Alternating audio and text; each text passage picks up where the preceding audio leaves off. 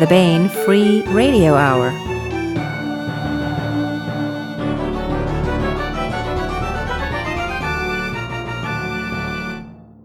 Welcome to the Baen Free Radio Hour. It's a pleasure to have you along. I am Baen Associate Editor and your podcast host, David F. Shirerod. No one does sword and sorcery quite like Howard Andrew Jones.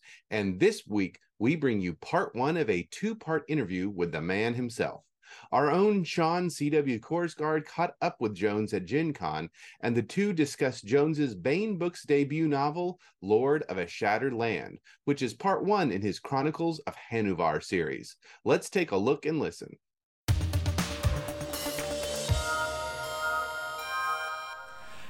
Ladies, gentlemen, and readers of all ages, welcome back to the Baen Free Radio Hour. I am your host, Sean C.W. Korsgaard, live at Gen Con with our very own Howard Andrew Jones, fresh off his Baen debut of Lord of a Shattered Land.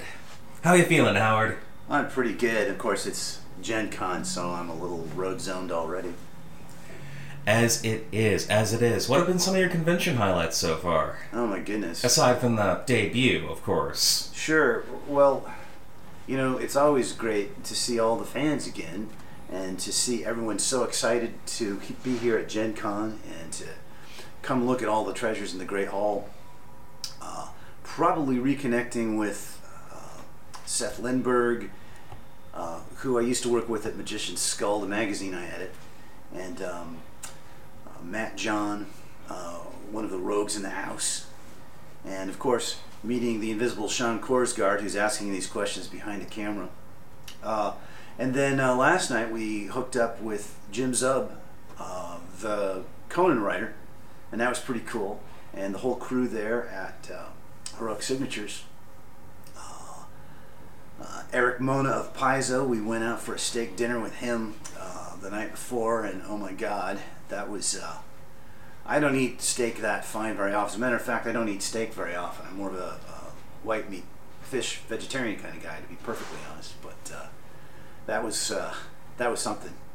And the picture I got of Sean eating their world famous shrimp cocktail, what was the name? St. Elmo's Steakhouse. He looked like he was in an ad for a shampoo commercial. I swear his hair blew back after he tried that world famous shrimp cocktail. Hey now, Howard, that's all classified, man. I'm going to share that picture I took.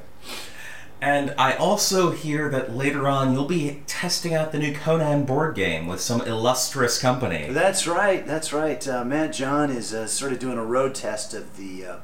I'm not even sure it's the beta version yet. I think it's like the alpha version of the new game. And so far he's got me and Sean involved, and Scott Lynch said he might pop by, and Jim Zub might pop by, so it'd be pretty cool to have us all sitting down to play the new Conan role-playing game together. I'm not allowed to tell anything about the mechanics, but I do know it's full of Sumerians.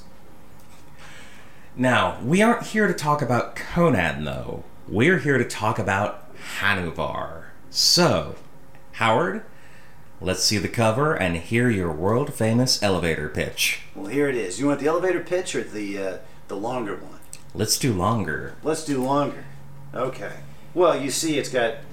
Well, maybe you can't tell from this particular picture, but it has a real Mediterranean, ancient Mediterranean sword and sandal vibe to it, for starters. So, you know, picture Romans and gladiators and Spartacus and all that stuff.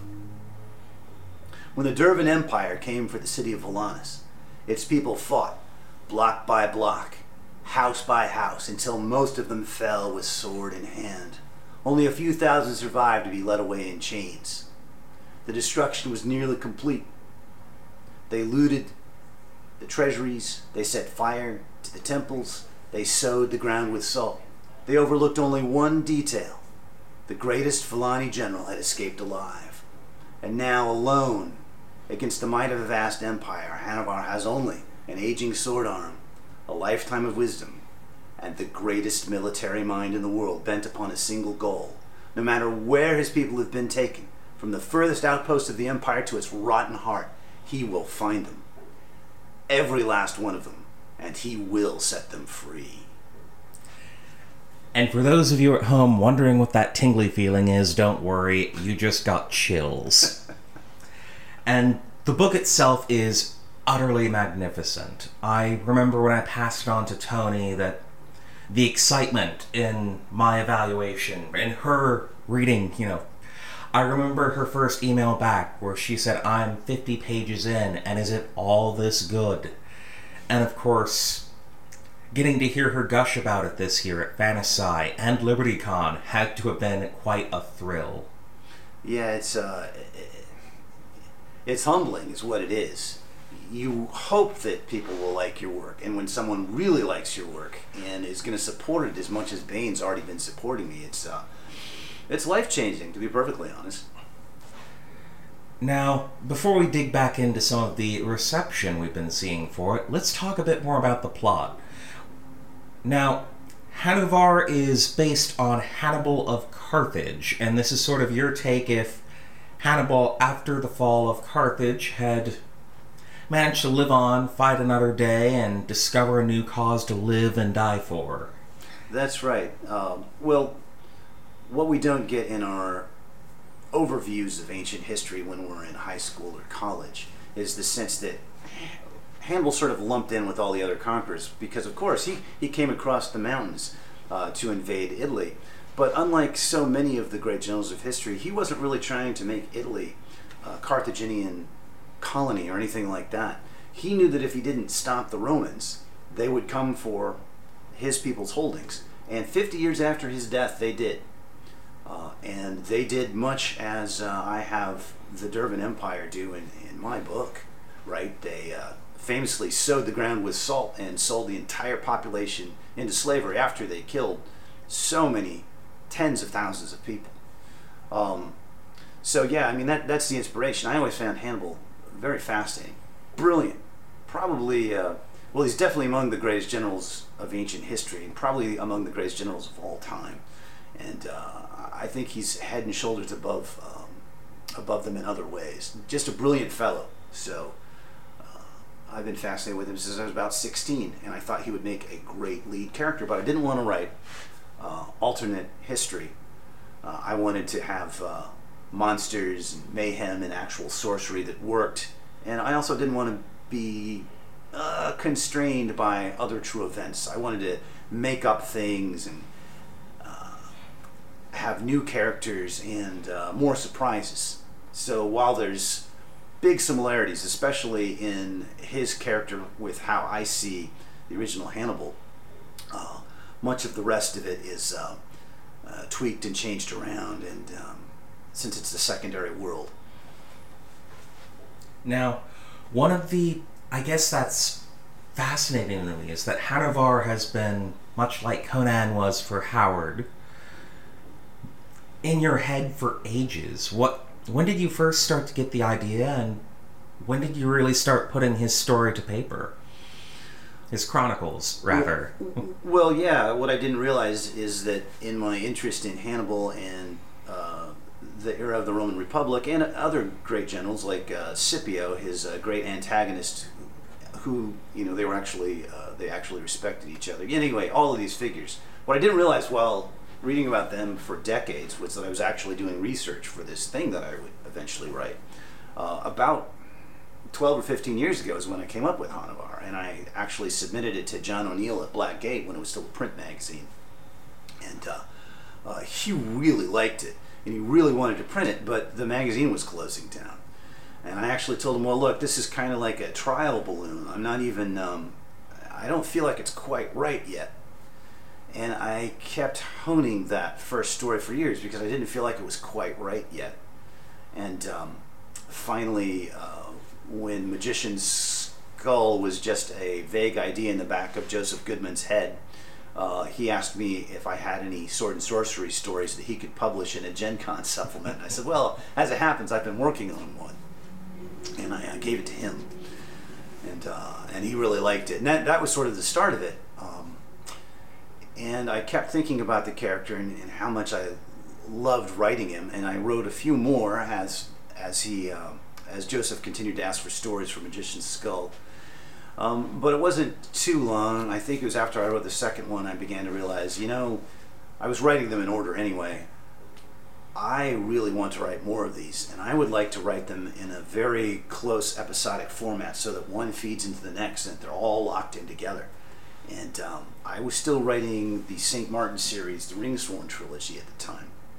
But in my evenings, I would begin to write down thumbnails for other ideas that could happen to Hanavar. I thought, oh, I could probably get a good solid book out of this. But before too long, I had so many ideas like, I think I could probably get 2 books out of this. And no, the ideas just kept coming. I was like, okay, 3. No, the ideas just kept coming. And pretty soon I saw how I could do at least 5, maybe more. So I could hardly wait.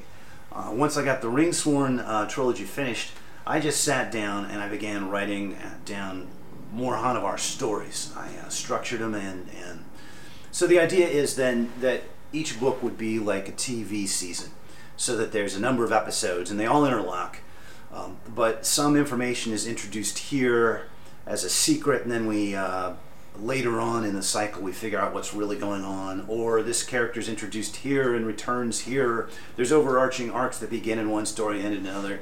The idea was that each episode could stand alone, so that if you tuned in, it would make complete sense, but that they're much richer if you read them in order. And then I close out the book with sort of a season climax, a season finale, so that a whole lot of threads are resolved, and maybe a big bad is defeated, but there's enough left over for the next season.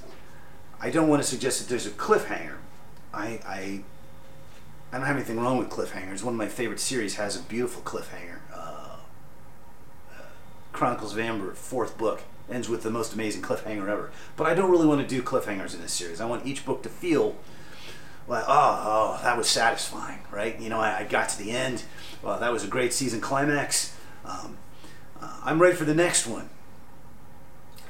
Now, that's one of the funniest things about hearing you talk about how it grew from 1 book to 2 to 3 is that you turned in the first book, and no sooner, I think, than the contract had signed, you turned in the second, and probably by the time people are reading this, we'll be looking at book 3, which we're not going to talk about until we talk about book 2 in October, people. So... Well, I couldn't stop writing it, right? So I sent out book 1. My agent and I sent it to a number of places, although I'll be honest, even though I sent it to a number of places, I had fingers crossed for Bane, because I figured they really got heroes. And this is about a hero. This is about a selfless guy doing his all for his people, right? I figured, and sure enough, it did resonate with them. But anyway, that process, it takes a long time for publishers to evaluate books, because believe it or not, there's lots of people sending them books. So it took 6 or 7 months, and in that time, I just kept writing Hanavar. So I had a second book. I think maybe it was in polish. It wasn't quite in rough drafting form, but it wasn't quite ready. So I sent them I spent another month or so polishing it, and then I sent them book 2. And there it was. And I think the most exciting thing was that I sent the proposal for 1 book, outlines for 2, and I just sort of vaguely mentioned, I've got ideas for at least 2 more. And so when the offer came back for 5, I knew that they must have loved that first one. Anyway, I'm blathering because I'm so excited. Go on. I mean, we're excited too, Howard. You've written one hell of a book. We wouldn't be as proud to put the Bane logo on the side if we weren't. But another thing that's such an outstanding feature of the Chronicles of Hanavar is, of course, Hanavar himself. He is such a breath of fresh air in terms of heroics. A great entry in that sword and sorcery tradition of a memorable character while deviating from the norms in some way. He is an older character. He uses his wits as much as his sword arm, and you've just created such a marvelous character. Well, that's great. I've told you I based it a lot about how I feel Hanavar would act if he were, Hannibal would act if he were left after the fall of his city. What would he do? Well, we don't really know, but I get to speculate. He's supposed to be this great warrior, and he's the smartest man in every room. But I thought it'd be more interesting if I did it when he was in middle age. So he may not be as spry. His endurance may not be as strong. Don't get me wrong; he still kicks butt. But he knows he's got his limits. He's got a couple of old injuries that slow him down a little bit, and he's also vastly outnumbered. So he constantly has to use that incredible intellect of his to get through problems. He can't just bash his way through. It's always fun to see all the various people we've spoken to try to describe Hanavar. We've heard he's Denzel Washington's The Equalizer in high fantasy. We've heard he's Carthaginian John Wick. I believe your chosen description is he's Aragorn if Sauron had won the War of the Ring. Yeah, he's sort of behind enemy lines against this impossible force trying to do good. And the other nice thing is you have given him a lot of great characters, not just to bounce off of, but recurring characters. You have Antares, who is the chronicler of the Chronicles of Hanavar. One of the great little joys throughout the novel is you have Antares and his descendants bantering back and forth about details of the story in the footnotes. Yeah, I didn't want to have footnotes that were distracting, but I thought it would be kind of fun. You know, there's Antares is the chronicler, and so he has sort of, he concludes each of the short stories. The short stories are in third person, but he has notes that are supposedly excerpted from his great work, collecting Hanavar stories. And then I also have one of his descendants commenting upon that, and there's also a great scholar who I use to explain various bits of terminology. But you can completely ignore those. They're not really necessary. They're just sort of like if you're grooving on footnotes and want to have more detail, there it is. Meanwhile, you also go the extra mile to show that although the Dervans conquered his people, there are good Dervans, and Hanavar bears the civilization as a whole no great ill will. I think Cyprian might be one of the best. I'm not even sure what to call him, because he's not an antagonist or even a rival at this point. He's your Scipio stand-in, I suppose. Right, right. Well, you know, in real history, they seem to like each other, even though they were leaders on opposite sides, and it was Scipio who defeated Hannibal. So, yeah, their relationship is very fascinating to me and always has been. And so, I thought, what a great touchstone. I'm going to do something with that relationship, what it would be like. And then there's the variety of the ups and downs and twists and turns that even just in Lord of a Shattered Land you take with the narrative. You have everything from a rather heartwarming story of Hanavar saving an elephant while traveling with a circus to my own personal favorite, and the one I tell people to read, is The Warrior's Way, the second chapter in the novel, which you read at Liberty Con to a room that you brought to tears. Well, you know, there's that there's that bit from Forrest Gump, and I guess Forrest Gump doesn't get mentioned too much with Sword and Sorcery, but you know that whole box of chocolates, you never know what you're going to get. So there's 14 stories in here. I did not want them to feel like the same story retreaded 14 times. I want every one of them to be different. So some of them are straight up adventure stories. Some of them are really rather horrific. Some of them are more lighthearted. Some of them have a bit of a thriller feel to them. Some of them have a bit of a mystery feel to them. When you start one, you're not sure what it's going to be like, but you can be guaranteed that Hanavar is going to be kicking butt at some point in the story. He's gonna get through somehow.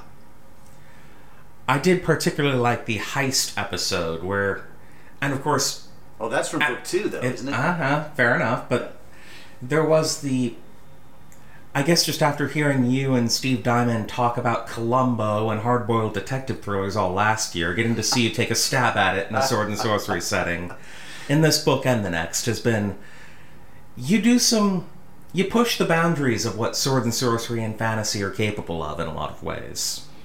Well, you know, I think you can't keep a genre in a straitjacket.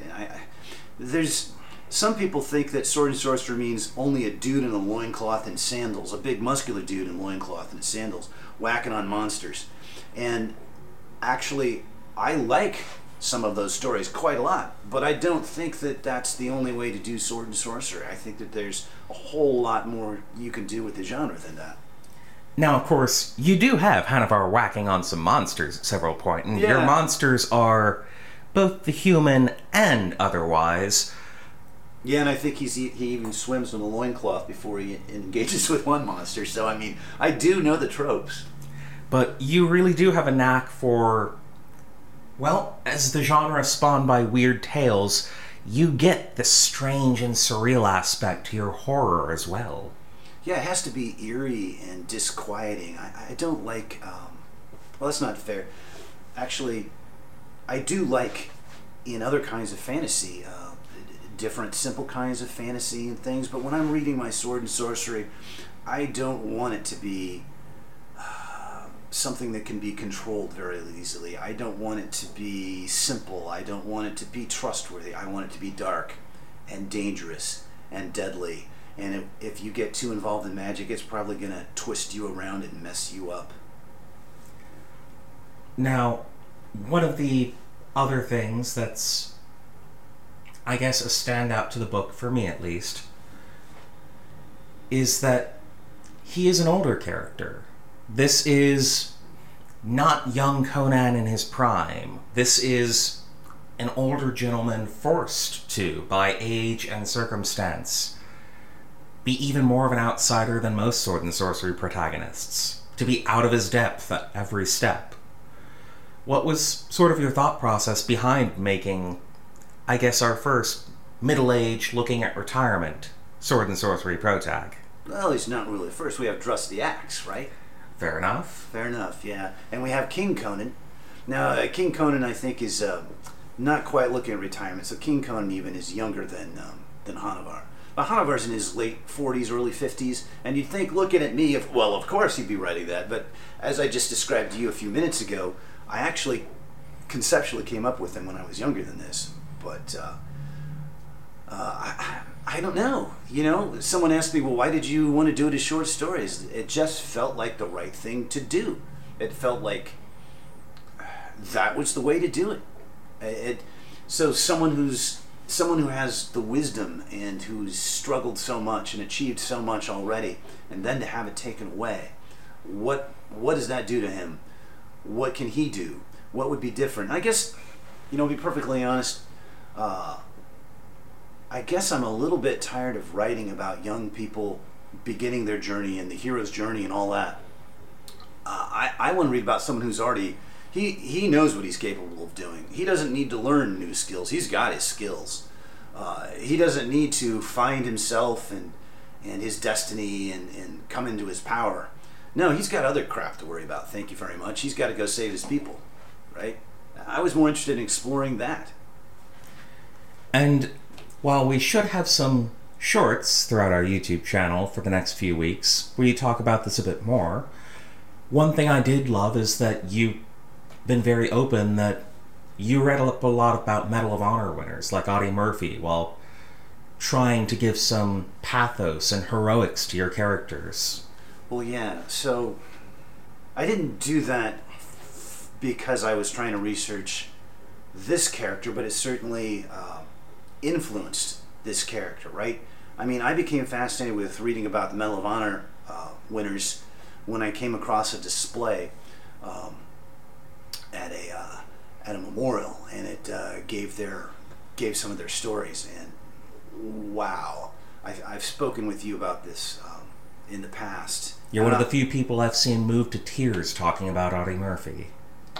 David, you're doing it to me again. Yeah. No, it means a lot that those stories move you that way. Well, yeah, they do. I mean, I'm going to look like I cry easily. I only cry when I'm talking about heroes, I guess. These people who will risk everything, even if they don't, they might go down, right? Because they know the job needs to get done. They know that if they don't, someone's going to die. They're trying to help.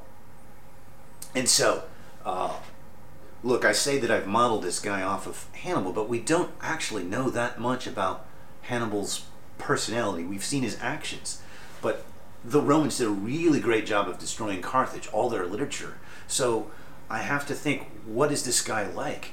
And so I'd already done all this reading on Medal of Honor recipients, but that's the kind of mindset, right? So I went back and I read even more and reacquainted myself with it to kind of get the feel of what kind of character is this person going to have? We can see it, what few records remain of Hannibal, but I needed a better insight into his psychology and how he deals with his everyday.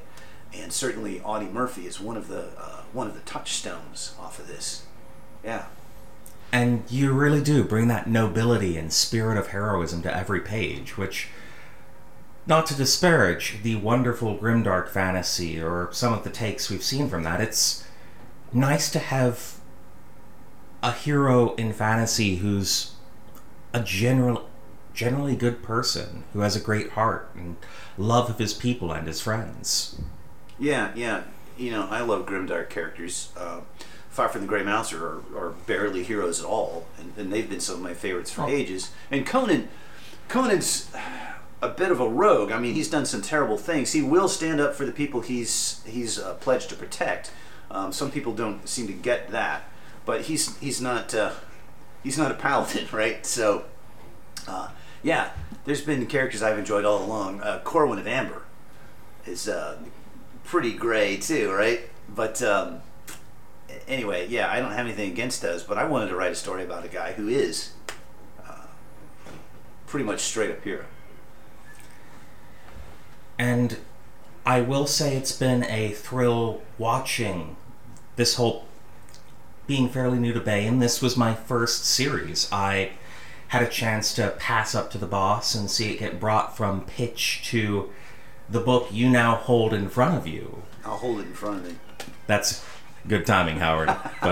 And that whole process, seeing the excitement and joy that book has brought to the staff that's worked on it, the authors who you've shared it with. I mean, you've gotten to hear everybody from Larry Correa to Steve Diamond to some of our guys like Casey Ozell and Justin Watson gush about this book. And what's it been like, especially as a new author to Bane, seeing all of your fellow Bane authors embrace you and uplift Hanavar?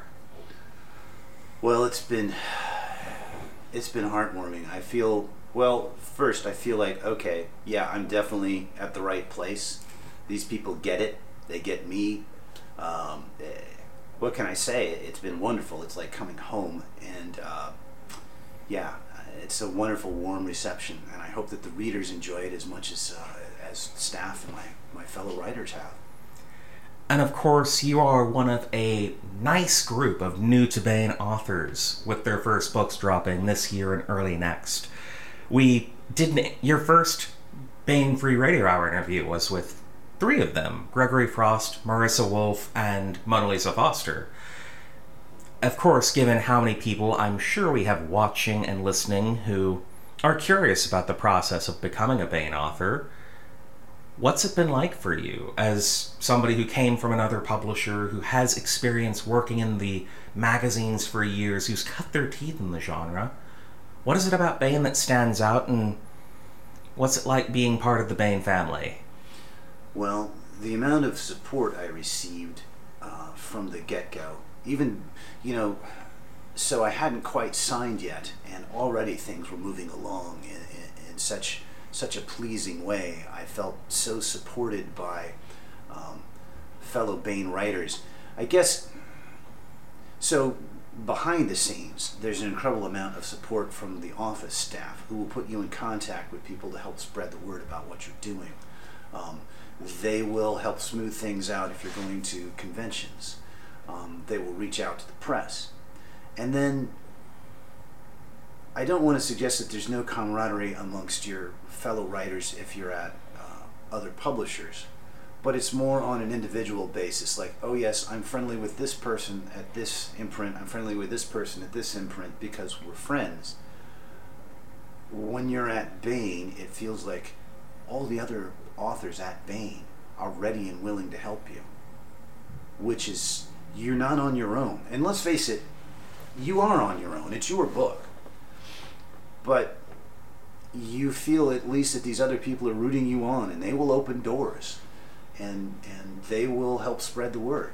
It's really wonderful. And the other fun thing has been watching the reviews begin to drop. The fans begin to get copies. The blurbs from authors and other... before we share a few of those, because, brother, you have gotten some great blurbs.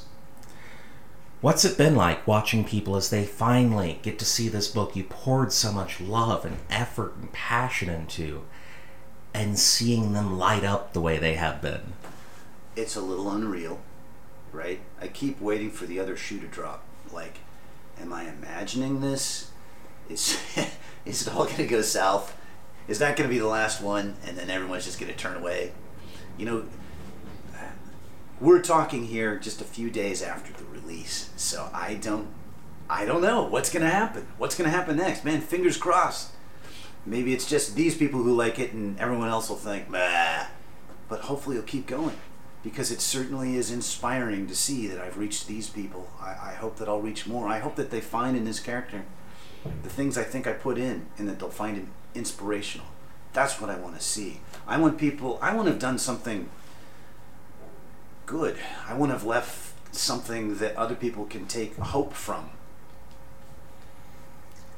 Now, I just want to actually see your reactions to some of the things people have been saying about your book, including the one that certainly caught my eye at first. This wonderful work put me in the mind of the stories I read when I was editing Bane's Robert E. Howard library. That comes from Mr. David Drake, the best-selling author of our Hammers, Slammers, Redliners, and Bettius and Friends. Yeah, that was pretty awesome. David Drake is a man of few words, and yet he certainly cuts the quick with that one. He's been very kind to me for years. I edited a line of books reprinting Harold Lamb's swashbuckling fiction. Harold Lamb was a huge influence on Robert E. Howard, and so I reached out to David Drake to see if he'd write an introduction for one of them, and he did, and he's been kind to me ever since. He's a kind man, and so I reached out to him to see if he'd be interested in reading Hanavar, and he was, and he had nice things to say. And another fellow who compared you to Robert E. Howard is, of course, Mr. Larry Correia, who it's been rather fun to see post-signing, to see him cheerleading you and saying he'd wished you'd been a Bane author for years, and now that's come true, and especially on that interview with him, you, and Steve on Writer Dojo from a couple weeks ago. Seeing Larry gush about books is always fun, but he compares you to Robert Howard, and says you're one of the finest voices in Sword and Sorcery today. That's got to be a hell of a good feeling. It is. It is. It's interesting that we're at Gen Con. That's the first time I met Larry. I'm trying to remember how many years ago it was. It's probably been about 5 years, because it was pre-COVID. We were on a panel, and we were just geeking out over Robert E. Howard and Conan and other Robert E. Howard stuff together. And we're like, hey, you want to grab a meal? So me and him and Steve Diamond and, another black belt. I've forgotten her name. I feel terrible. Anyway, we went and we had this awesome meal. And whenever we get together, as you can tell if you've listened to Writer Dojo, we just, me and Larry and Steve just go on and on and on about great adventure fiction and old pulps and Robert E. Howard and detective novels, and have a great time. Anyway, Larry's been just so welcoming to me, so warm, so supportive. It's just been great to see. I'm delighted. The spiritual successor to Robert E. Howard, he called you. And then you have John O'Neill, who's been a great friend to you, to Bane, to so many writers. So many writers. Yeah, and Howard Andrew Jones is the leading sword and sorcery author of the 21st century. Hanavar is a magnificent achievement, destined to become a modern classic. Yeah. James Ing, the World Fantasy Award nominated author. Yeah, the creator of Morlock. Yeah. This book is a riveting portrait of a hero trying to keep his civilization alive in the face of a military defeat. It's another triumph for Howard Andrew Jones, premier wielder of the new edge in sword and sorcery. Yeah, that meant a lot to me. I've known John and James for a very long time. When John pulled James Ing out of the slush, it was so good he thought someone was someone was trying to pass off some old Jack Vance story as their own and was trying to plagiarize it because it was so good. It's like, this must be some Vance story I haven't read. No, that was James Eng. And James Eng is probably the most celebrated of the sword and sorcery writers from Blackgate. The most celebrated writer from Blackgate, period. Yeah. And we did get to... We'll be spending some more time with him throughout Gen Con, but Mr. Jim Zub, fresh off of the 100,000 copy selling new Conan comic book. Yeah. No slouch when it comes to sword and sorcery, it seems. Yeah.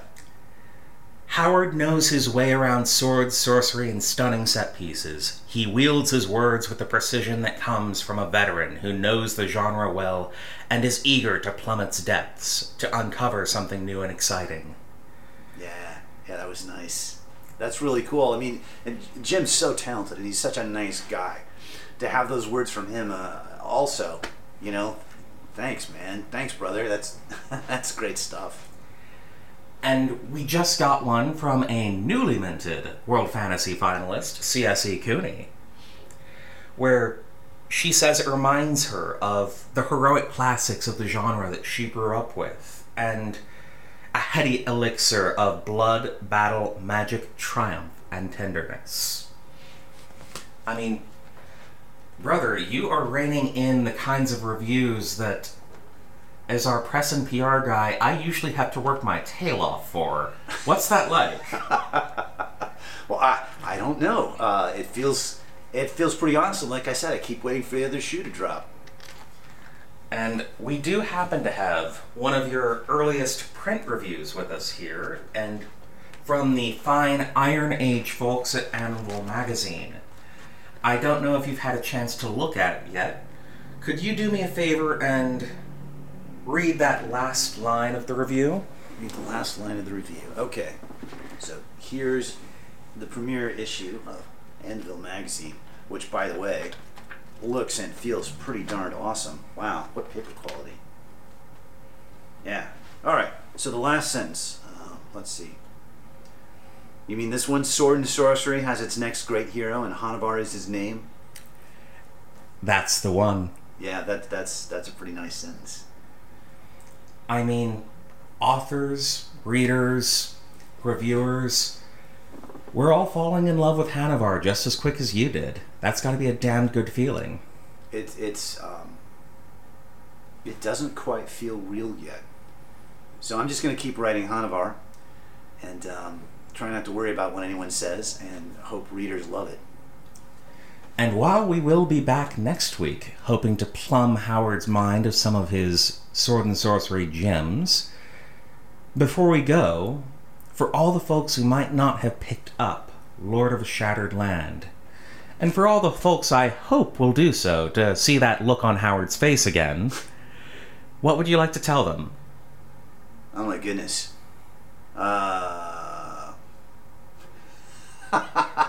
What would I like to tell you? Go buy my book, read it and love it. Tell everyone you know. Well, until next week, where we rejoin Howard Andrew Jones, this has been the Bane Free Radio Hour, and this is Sean C.W. Korsgaard, signing off. Until next time.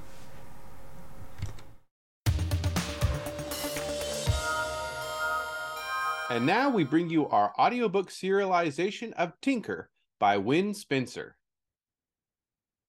Inventor girl genius Tinker lives in a near-future Pittsburgh, which now exists mostly in the land of the elves. She runs her salvage business, pays her taxes, and tries to keep the local ambient level of magic down with gadgets of her own design.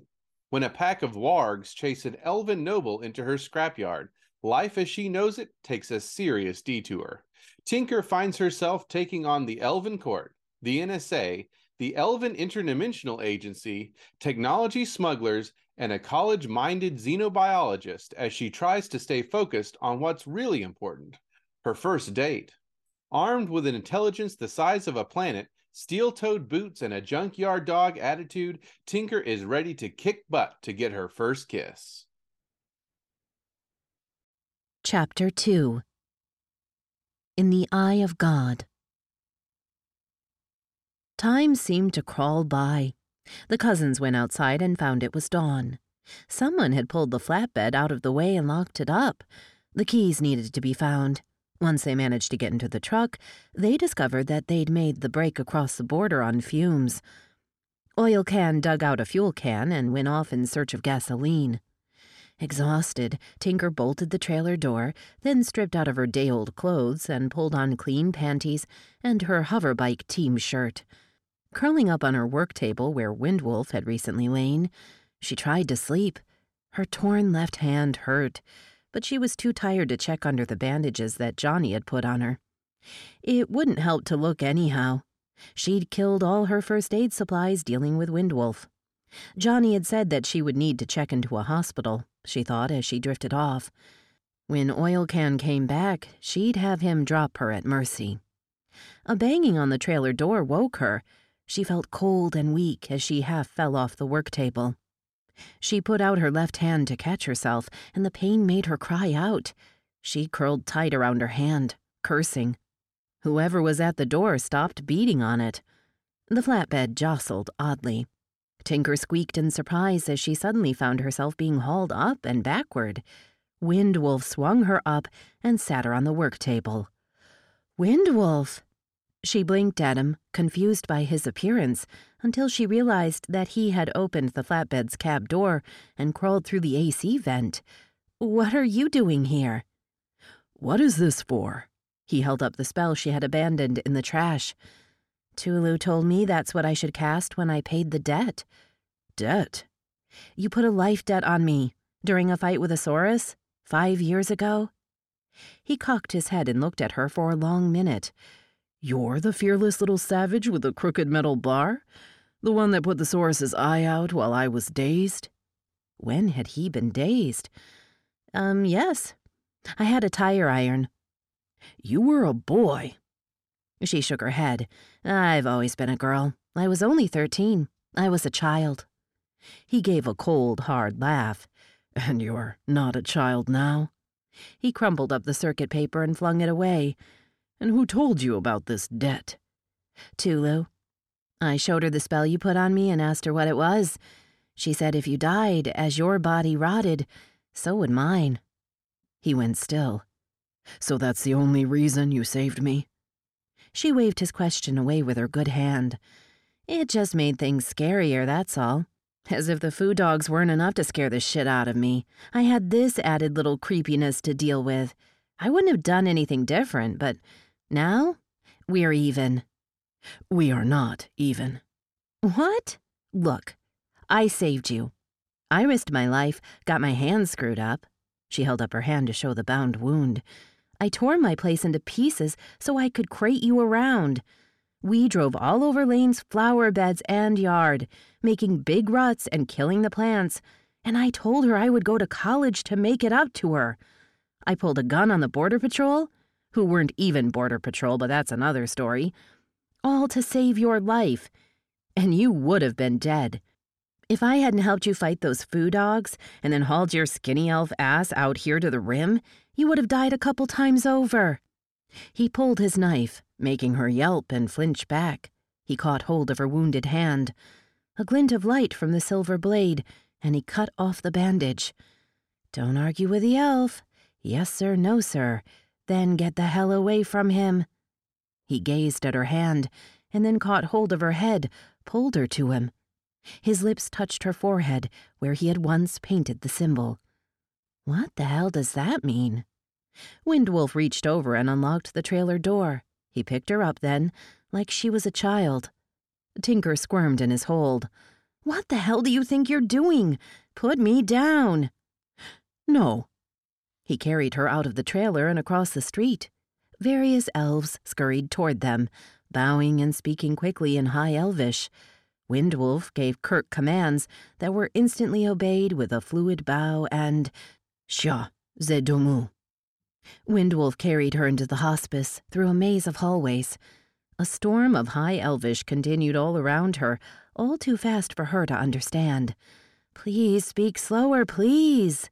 She hated High Elvish because it was so extremely polite.